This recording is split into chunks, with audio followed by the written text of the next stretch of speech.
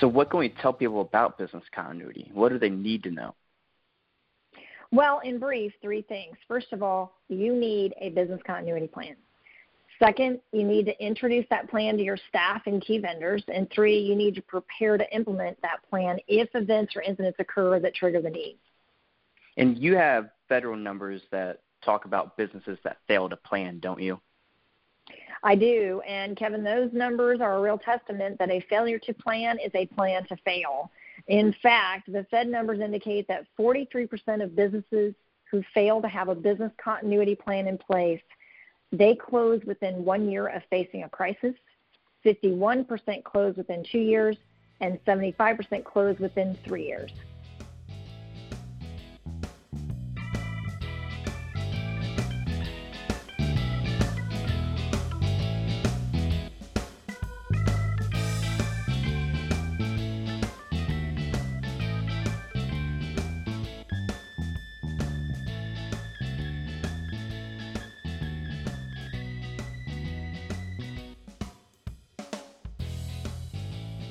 Welcome, everyone. This is It's a PR Thing, the show that helps you build relationships that build business. We're bringing you a better understanding of what public relations is and how it can drive your business in ways you never knew it could. Let's get started.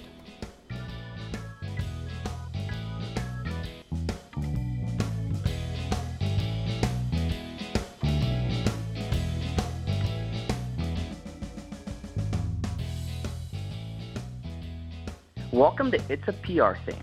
This is our bi-weekly podcast where we provide insights and best practices to help businesses create winning stakeholder relationships. I'm your host, Kevin Hanna, with McFarland PR and Public Affairs, right here in the heart of Indianapolis, just down the street from the ladies of Good Bones on HGTV and Lucas Oil Stadium, home of the Indianapolis Colts. I have our illustrious big shot here with us, Stephanie McFarland, to talk about business continuity.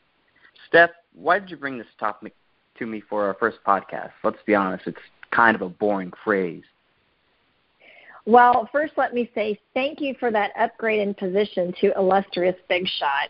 It's kind of more like jack of all trades, master of none. So, Kevin, you're right. Business continuity planning is not the sexiest of terms, but right now it's extremely vital.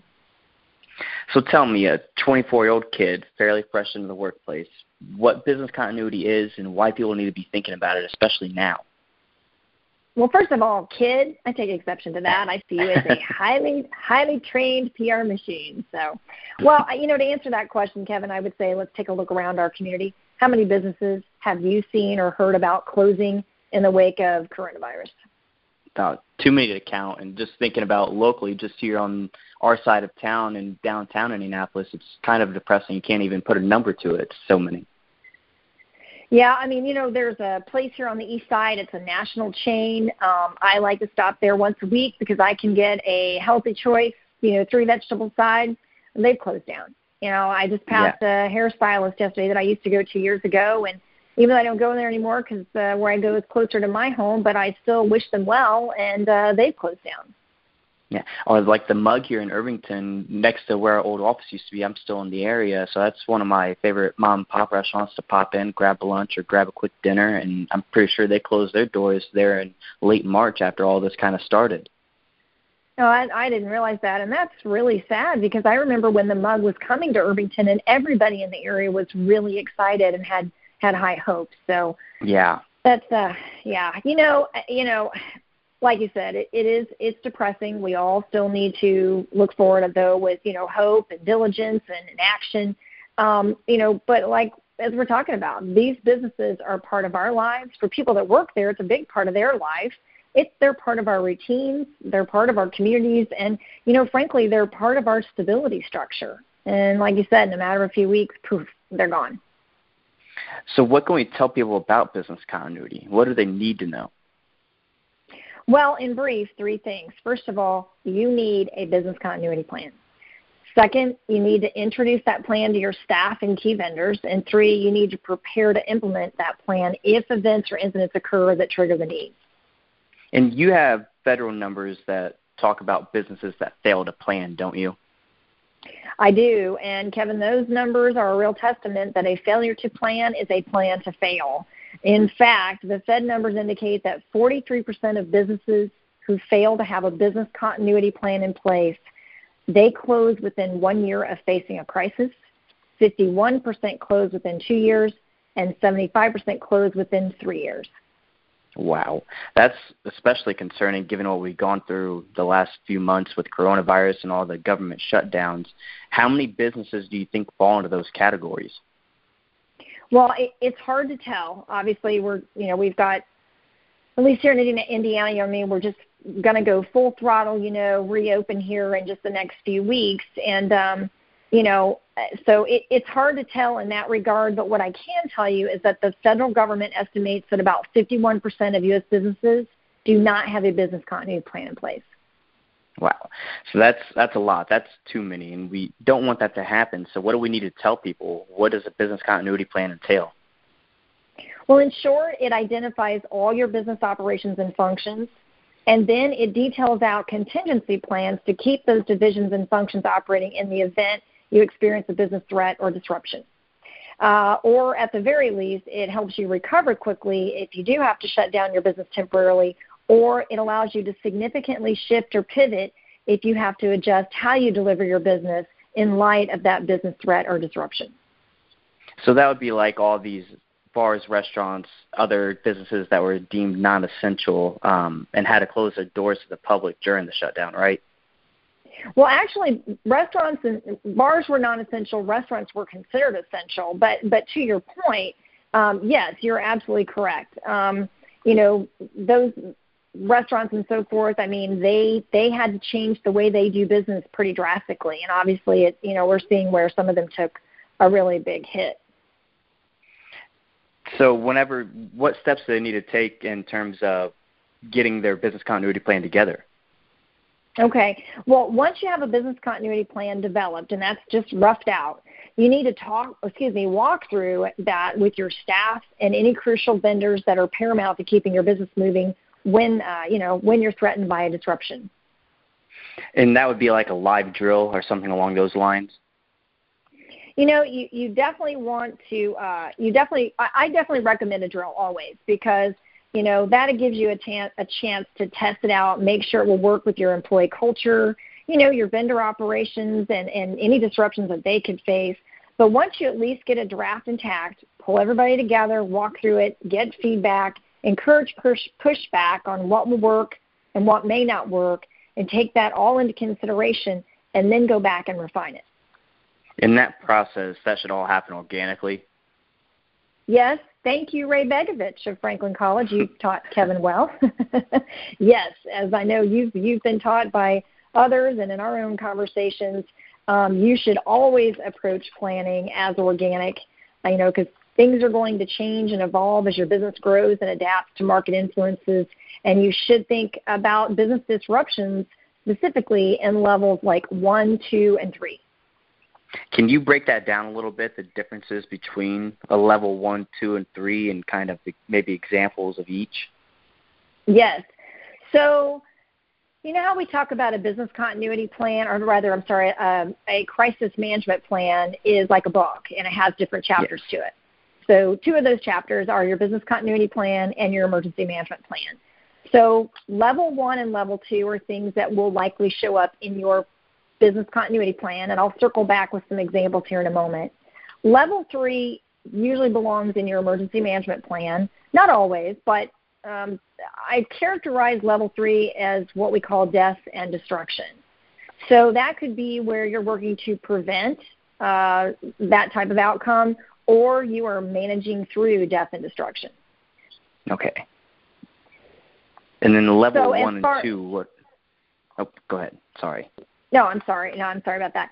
So circling back, level 1 is, for example, when the president said in March, we are going to shut down the economy so we can slow the spread, flatten the curve, and not overwhelm the healthcare system. If you remember that day, we activated our level 1 business continuity, which is very similar to what we do if we have a weather, like a heavy winter weather event here in Indiana. Everybody gathers everything. We start working from home. We activate all of everything we have that's remote access, and we are able to continue business usually without a hitch.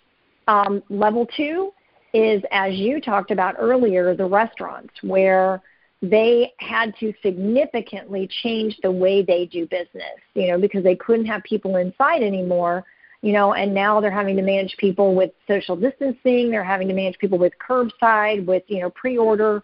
That's a very different business model that also can very much limit their volume. Okay. All right, Steph, it looks like we're running out of time. What can we tell our listeners to do to get moving on this? Because it's not just mom and pop shops that are out there working without a business continuity net, right? Absolutely. And we've run across, a few clients in our day in developing crisis communication plans who are not mom and pop shops. These are well-established, well-capitalized, and well-staffed organizations, and they didn't have crisis management plans or a business continuity plan. And we align our crisis management plans to their CMPs, as you know. So a business continuity plan obviously being a part of that. So to answer your question, we've got some tools for folks to tap into and help them get that process started. Hit me. What are those tools that we have available for them? Okay, so tool number 1, this is a freebie. This is our business continuity primer, and it gives you a little more detail on what a business continuity plan is and a checklist of things you need to consider and information you need to gather to begin your planning process. We also share some free resources that can help you to start to develop the actual physical plan. Okay, and tool 2? So tool 2, that's our 1-hour online webinar that you can access anytime. And that includes 1 hour of consultation to use at any point in the future. And that will help guide you and coach you to getting that business continuity plan drafted. The outcome of this tool is to get the basic considerations out of your head and onto paper so you can start the actual planning process. Now, there is a cost to that, but it is significantly less than a 1-hour consultation with us. And that consultation that you get to go with the actual materials and so forth, in which you'll kind of work through exercises, and you should actually finish that, like we said, with some things down on paper, at least some rough thoughts. But you'll get that 1-hour consultation. You can use that in 4-hour, 15-minute increments. You can use it in a half-hour increment. You can use it for a full hour. It's really just up to you how you want to use that. So the third tool is an upcoming event we're going to be doing here in the next few weeks, and we're going to launch a 5-day challenge. We'll be sharing more information on this in the next week or so, but in short, it's a 5-day program where we'll work with 10 companies, so it's limited participation. And with that, we'll hammer out a business continuity plan in 5 days, or rather each participant will.